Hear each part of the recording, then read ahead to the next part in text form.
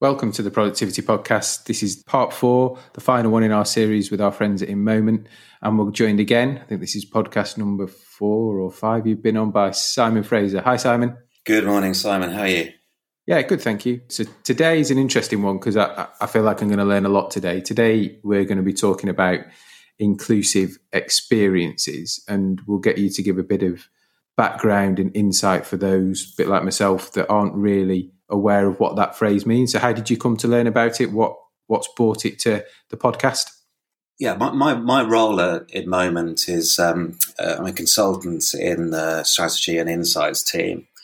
And part of my role is to talk to our clients, talk to the market about changes in the experience intelligence market, the key trends that businesses should be aware of. And I can often get opportunities to go and speak to audiences about customer experience and customer experience trends. And I was at a conference just over a year or so ago now, and I was talking about trends that we were seeing in retail. And actually some of the conversations we've been having, Simon, about the role of technology, different ways in which people can pay for their goods, pay for transactions, and other topics such as increased awareness around plastic. So one of the topics at the end, I was talking about sort of key themes and key areas around demographics that we're picking out in our data. So I think it's been long known that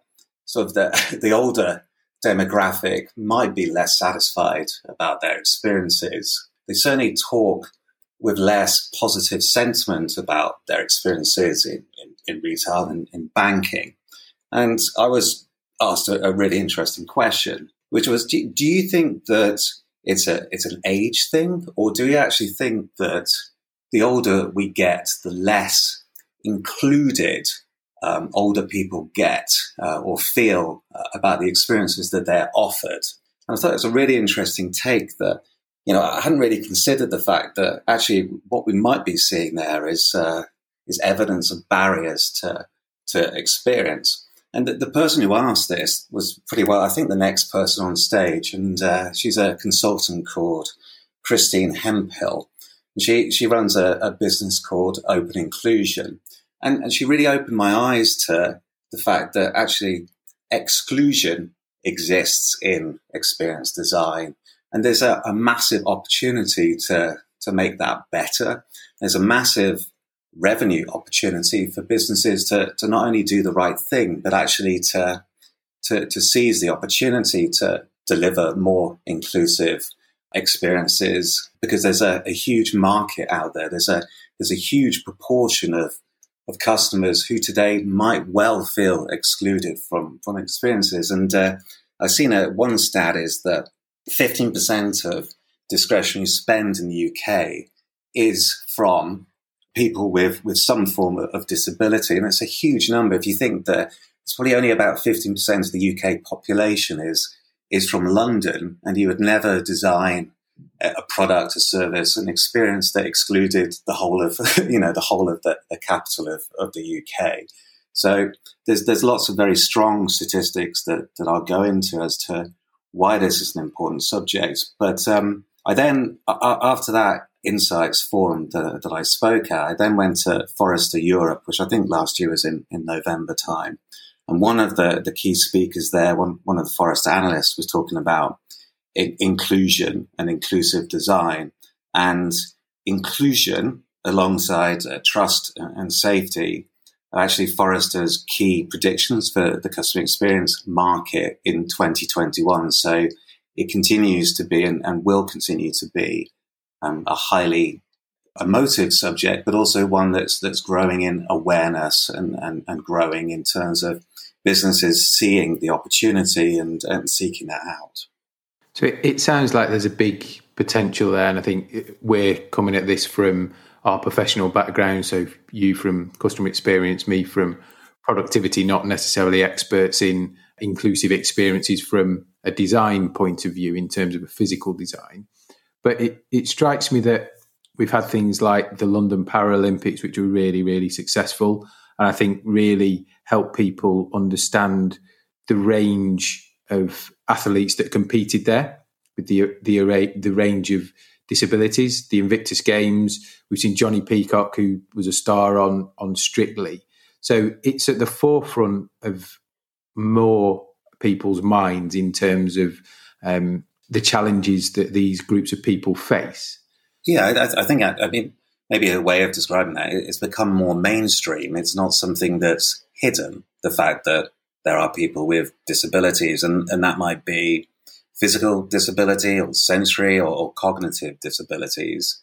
I think we are, as a society, more open and more cognizant of the fact that there are many different types of people. In fact, what joins us all together is the fact that we're all different in some ways. And, the fact that Johnny Peacock is a really good example. He's an amazing athlete. It doesn't matter how he does it, but, he is recognized to be amazing, an amazing person, amazing athlete. It doesn't matter if in some way he is impaired.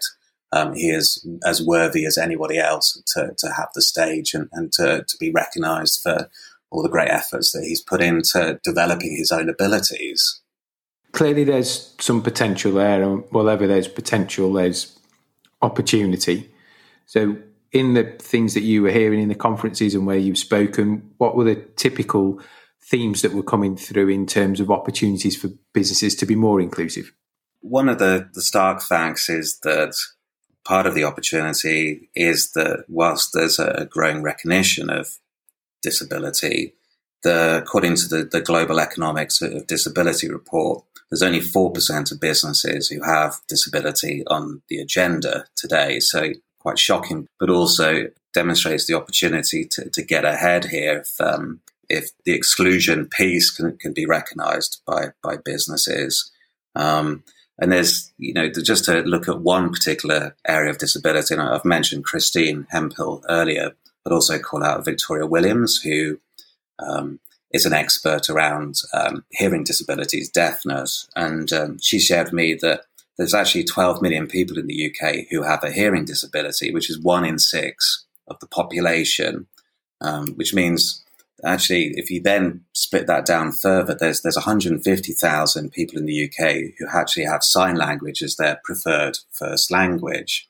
There is if you think, and we've talked about this previously around the sunflower lanyards, which some businesses, Sainsbury's, M&S are two of them that spring to mind, that, when customers are wearing the sunflower lanyards, it's demonstrating the fact that they have a hidden disability, because you can't tell from everyone as to actually, do they have an inclusivity requirement that isn't evident.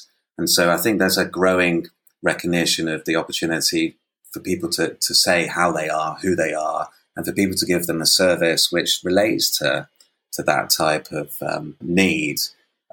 I often think about product as a really good example of a growing understanding of the opportunity to deliver more universal designs, and explain that by telling you a story that I've heard in the last year or so from one of our US brands, one of our US clients, Foot Locker, which is that there was a boy, a young man who, for years, due to the fact he's got cerebral palsy, hasn't been able to find shoes that fit him, which go over the braces that he wears on his feet and legs. The only shoes he's been able to use up until recently were, very cumbersome, very generic shoes. So he went to a Foot Locker store and he was able to find some cool shoes. And not only were they cool shoes, they were Nikes. So there is these Flyzy brands. It's worthwhile looking up in terms of their design. So these Flyzy shoes open up at the back, and you can fit these shoes on around the braces. So the boy was absolutely ecstatic about that. He was about to go to high school. He could wear these new fancy kicks. His parents then completed a survey and added an image attachment to the survey showing the boy in his new shoes. Foot Locker saw the survey, recognized what was going on, and actually sent the family back a gift card. So the next pair of those Flyzy shoes would be on them. The parents were so thrilled by that they then went on to Facebook and social media and shared, brands are listening, Foot Locker is listening, and told the whole story there. So by having a shoe designed through Nike that they're stocking, I think Foot Locker is a great example of someone seeking and seeing that type of opportunity. And something that I've been talking about recently is the fact that people typically tell the news, that they don't tell the olds. So if you've got new innovation, a new opportunity, and inclusion is a key example of this, by doing something different, you will be recognized and called out for that. Zappos, famous online retailer for shoes, has recently become the first brand to offer the opportunity to buy single shoes. So no longer do you need to buy a pair of shoes and to have that expense. You can actually buy individual shoes. And the reason why that's important is not everyone has 2 feet. People wear blades, for example, or they might have 2 feet that are of different size. So by recognizing and spotting that opportunity, Zappos gets a lot of credit for that type of work. And I think it's that type of thinking, that type of innovation, which is one of the reasons why Zappos is constantly called out as one of the very best brands in terms of delivering a customer experience. I'll give another couple of examples, then I'll hand back to you. So if you think about banking, so banking is recognized to be probably the industry that has the greatest ground to make up in terms of inclusion. It can feel very technical. Obviously, things have moved much more digital recently. And one of the brands that's called out for being, again, very inclusive in terms of how they project themselves, how they design their products, their solutions, and their website is Monzo. So they deliver language in a very plain way. There's icons. You can do certain things to, for example, from text to audio, so that if you're not able to read it so clearly, then you can listen to it as well. So they're a good example of making banking more plain speaking and opening up their design to be more inclusive and more universal. And the last one, which I know is a topic close to your heart, which is around gaming. So The Last of Us Part 2 has been called out to be the most accessible game ever. Again, getting a lot of credit for the fact that they are, not every gamer is the average. Not every gamer is the same type of person. There's a vast spectrum of people out there who want to enjoy gaming, and they've been able to open up their marketplace to more and more players as a result of them making fundamental changes to the way that game is designed, and to offer new ways of people being able to interact with that game, again, from an inclusive design point of view. So that's just a selection of examples of where I can recognize the fact that by doing something different, by seizing the opportunity, they're both doing the right thing, but also getting the credit for it, and no doubt driving better business results as an impact. It's interesting because one of the words you used there was average. So designing for the average. If we think about that in a physical environment, so a store, whatever it might be, again, having from personal experience for a while, when I had a knee operation, been on crutches, I'm sure both of us have walked around shops with prams and cussed at times because we can't move, and certainly for older relatives, having to push them around. It's interesting in terms of, do you think most organisations still design for the average, or there's a lot more taken into account of, from a physical point of view now, I'm talking the variations in people's needs? I think, again, that relates back to the 4% of businesses who have disability on the agenda. That if we think about the experience industry and think about the insights and reporting, we're all very much focused on the average. What is average till time? What is the average Net Promoter Score? That actually that isn't right. I mean, there isn't the average customer. There isn't such a person who exists. There's huge variance in terms of what customers want and what customers need, and therefore by pressure testing, stress testing, using a wider variety of customer types and designing to be as inclusive as possible. And it's not possible to test everything, but by delivering something which is more universal, then you have a far greater chance of reducing the barriers to inclusion and reducing the risk of excluding all types of customers, but also their wallets as well. So I do think that when for example, take wide aisles, which is something that's been forced through pretty quickly in terms of store design as a result of COVID, that's to the benefit of the average, but it's also benefit to a wide variety of customers with different disabilities as well, be it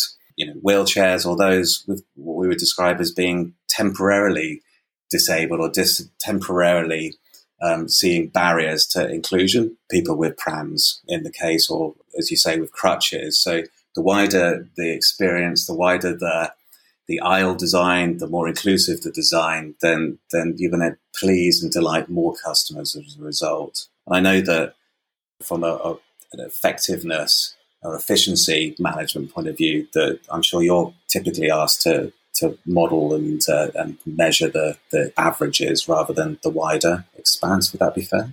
Yes, it's all about averages, sometimes extreme outliers, but we're doing lots more in kind of detailed movement analysis. So things like workstations for colleagues, looking at fill-up trolleys, housekeeping trolleys, till screens, till drawer layout. So lots of interest from a colleague side in terms of how does that affect movement? How can you lower heights? How can you increase heights? All those things that you'd want to cater for a range of colleagues, not necessarily from a customer side. So still probably some opportunity there. And for businesses, this must be an untapped potential in terms of the more inclusive you are potentially means you've got a greater draw of customers, and that should transpire into some sort of financial benefit at some point. Yeah, and you mentioned earlier around the purple pound. So in the UK, that's considered to be worth around 249 billion to the economy. It is reckoned that there are some 7 million people of working age who have some form of disability. And then you've got to add on the fact that if you're considering, what restaurant to go to, and that one of the people that you're with has an accessibility issue, then you're going to choose the type of restaurant that offers, the greatest opportunity to get in and to enjoy the experience. So it's not just, the 7 million, it's the people, the friends and family around them as well, who can be excluded from having an experience in your restaurant, in your store, in your bank, if you're not opening up to the wider opportunities. And this one thing that struck me quite early on this journey, I guess, that I've been on was around Google Smart Compose. So I saw at the Forrester conference, I think she was from Google, talk about the sort of how that came about and how they designed that. A real positive knock-on effect is through Google Smart Compose. When you're typing and it starts figuring out what you're saying, that it's been able to open up communication opportunities for people who are dyslexic, autistic. So again, that may not have necessarily been what Google were trying to do, but actually by delivering something that helps the average, helps people, they've been able to help even more people as a result. So from an innovation point of view, it helps businesses to be thinking in this way. But from an untapped market opportunity, the numbers are absolutely huge. And back to the average, it's not a book I've read, but I'm aware of. It's Caroline Perez's book called Invisible Women. And that's around, there's lots of stats and quotes in there around design. And the average design is often for males. So things like the original smartphone designs were designed for larger male hands. Cars designed much more for men than women, and there's all sorts of stats around potentially how that means there's more likelihood of injury. Most drug trials have always been on men. So even when you track back on this topic, designing for the average still has at times a certain bias as well. So it'd be really interesting, I think, how this conversation grows over this year, if it's one of the top three potentially in terms of growth and areas for recognition, and then it becomes wider than the average.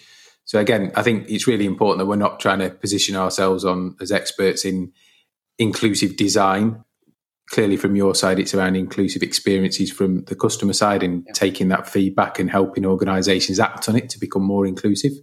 And from our side, it's around that, certainly the human movement part and the timing part. Is it about the average? Is it about different elements of that? And where does that play in? So I think that's important to state, but actually our purpose from this podcast is to help drive awareness in the conversation, which I think is a really, really important point in today's world. Yeah, I think getting inclusion or diversity and inclusion on the corporate agenda is really important.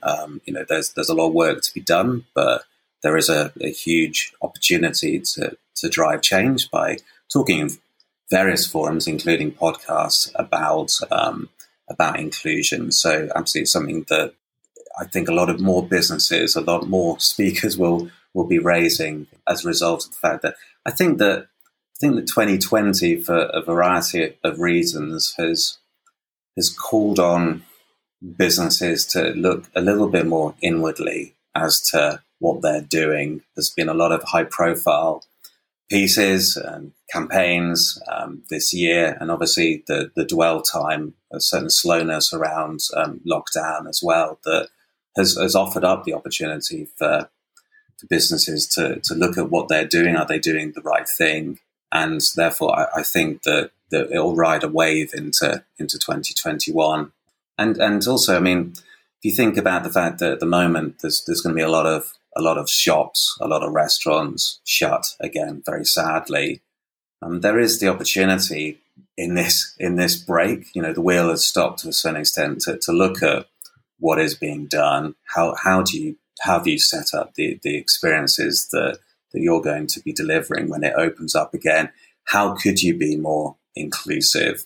How can you make the experience you're delivering not just the minimum standard required to meet, disability rights and things like that, but actually how could you create an experience that's so good that all customers talk about how wonderful that experience was? So I would suggest to anybody listening to this that this is an opportunity to look at look at what you deliver. How could you deliver it in a more universal and a more inclusive way when everything opens up again? So, final question from me, Simon. You guys collect a lot of insight from customers in terms of the surveys and the various ways you've got of collecting feedback. Are there different questions, more questions that people could be asking to get feedback on this area and to really help drive the agenda? Yeah, on our agenda at the moment is around the fact that businesses need to stop measuring experiences or managing experiences. They need to focus on improving experiences. If you think about inclusion, there's probably some heavy lifting that needs to be done, which can feel tough and challenging, particularly in these times. But there are smaller steps that can be taken from an insights point of view around, as you say, the questions that we ask, the questions we pay attention to in surveys. And particular discussion I've been having recently is around age and gender. There's a standard piece in customer experience surveys to try and understand the profile of customers, whilst actually what's the action that you're going to take off, understanding that satisfaction is different between men and women. And I can tell you now that 9 times out of 10, male customers will typically suggest that their experience is less satisfactory than female customers. You'll typically see some form of dip in satisfaction or advocacy amongst people in their 40s and people in their 50s, and then typically starts to improve again the older they get. Well, that's interesting. I don't think it can drive, or don't think it does drive, experience change.